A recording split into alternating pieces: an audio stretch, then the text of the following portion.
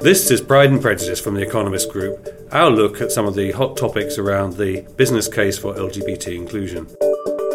I'm Matthew Bishop, and I'm talking today with Belinda Parmer OBE, who's CEO of the Empathy Business, a consultancy that advises firms on how to transform themselves by creating cultures of empathy.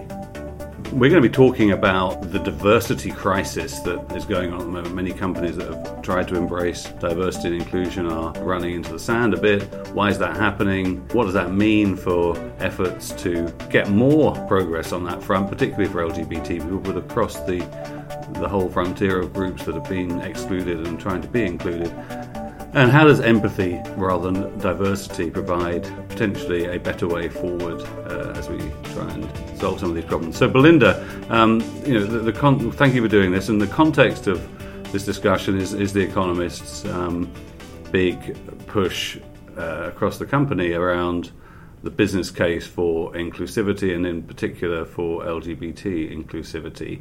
And I wanted to start by your sense that there is a diversity crisis going on. There have been lots of articles about it, that maybe there's diversity fatigue.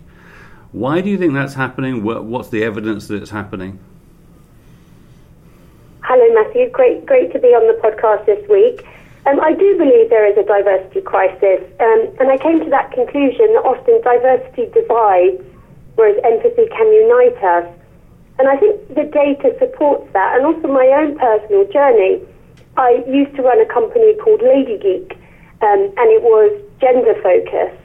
And what happened when I talk about gender... Tell us what that company did. Okay, so Lady Geek it did two things. It was getting more women into technology as employees, and it was also trying to avoid the whole pink it and shrink it and people patronising women, trying to sell them technology but patronising them at the same time. So that was the purpose of the company. But what I realised, after working a couple of years, I realised two things. The first thing was a lot of what we were doing was benefiting men too. So whether that was internal training or whether that was looking at external communications, what we realised was that men benefit from a more inclusive approach. But the second thing, and I guess the more revealing thing, which is why I've come to the conclusion that diversity divides us or can divide us, is that when I used to talk about gender, so most of the men in the room would shut up because they didn't want to say the wrong thing and they were afraid of saying the wrong thing. And half the women in the organisation didn't want to associate themselves with a female-led program because they didn't want to associate themselves with the minority status. So actually, what I realised was that it didn't have enough impact. And the same with diversity programs. I mean, Google has spent $2.65 million on their data-driven diversity program. And in 2 years, they've not increased the number of African Americans at all. And they've increased the number of women in technical positions by just 1%. So I do think these are dark times for diversity. And what other evidence is there of a problem in that sense?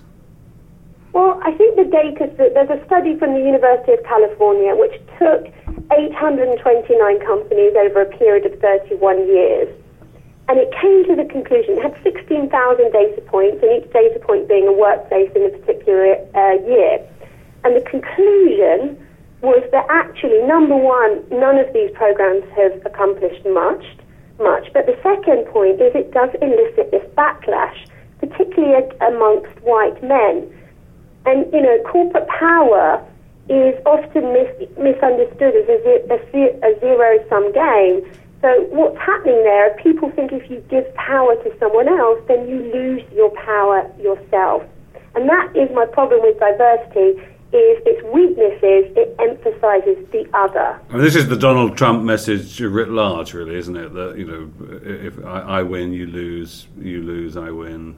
Basically, it's a zero-sum game, and I guess, do you feel that that's been true for all? So as we've seen different groups push for inclusion, whether it be women or African Americans or LGBT people, that it has tended to go down this path of setting one group against another, not just the traditional white male, in many of these cases, but also are you seeing battling between the different pro-diversity groups? Because it focuses the self versus the other. And this whole thing of power, and power is really important here, and empowerment is that it's restricted to one group. And if you are that group that has the power, the question is, why would you give it away? But when you ask a slightly different question, so instead of saying, how do we be more diverse as a company, or you start going down the quota route, you start getting into all these power struggles. But when you ask a slightly different question, which is, how can we be more empathic as a company, suddenly everything is broader. You start looking at, the environment that we're in. You start looking at the style of meetings that we have and who speaks, who doesn't speak. You start looking at styles of communication. You look at the way you handle complaints. So not only is it takes you out of the power, the self versus other, but it also broadens the debate to every aspect of the business. And one of my big problems with diversity is it's often restricted to a diversity officer. So Twitter's head of diversity has just resigned recently, and Google's diversity chief, Nancy Lee, she stepped down at the end of last year. And the problem with these roles is that it becomes their responsibility. When you think about empathy, it's everyone's responsibility. And until you can make diversity core business and everyone accountable, I believe its days are numbered. So just spell out to me a bit of what an empathy strategy looks like compared with a diversity strategy. If you take a company and say, I want to address these challenges by being more empathic. Well, I've just done 4 months empathy in residence at one of Europe's biggest banks. And what we started looking at was everything in terms of and these are tiny things, what I call micro empathy nudges, but everything from the posters on the wall to the text message we send customers, right through to the language. So, for example, one of the things that we found that was unempathic was there was a division between two groups of the organisation, so head office, and front line, so the branches. So empathy was being eroded between these two parts of the business, which was causing a lot of friction and conflict.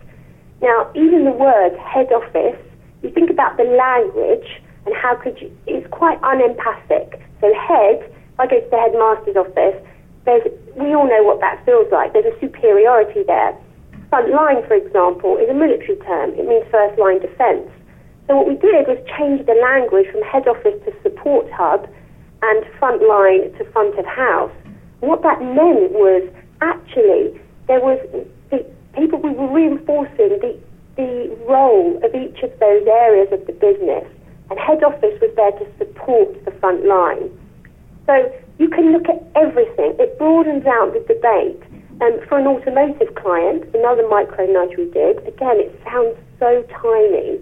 One of the things we found, particularly with women, was that women felt quite uncomfortable in a car dealership, and the male car dealers were wearing a tie.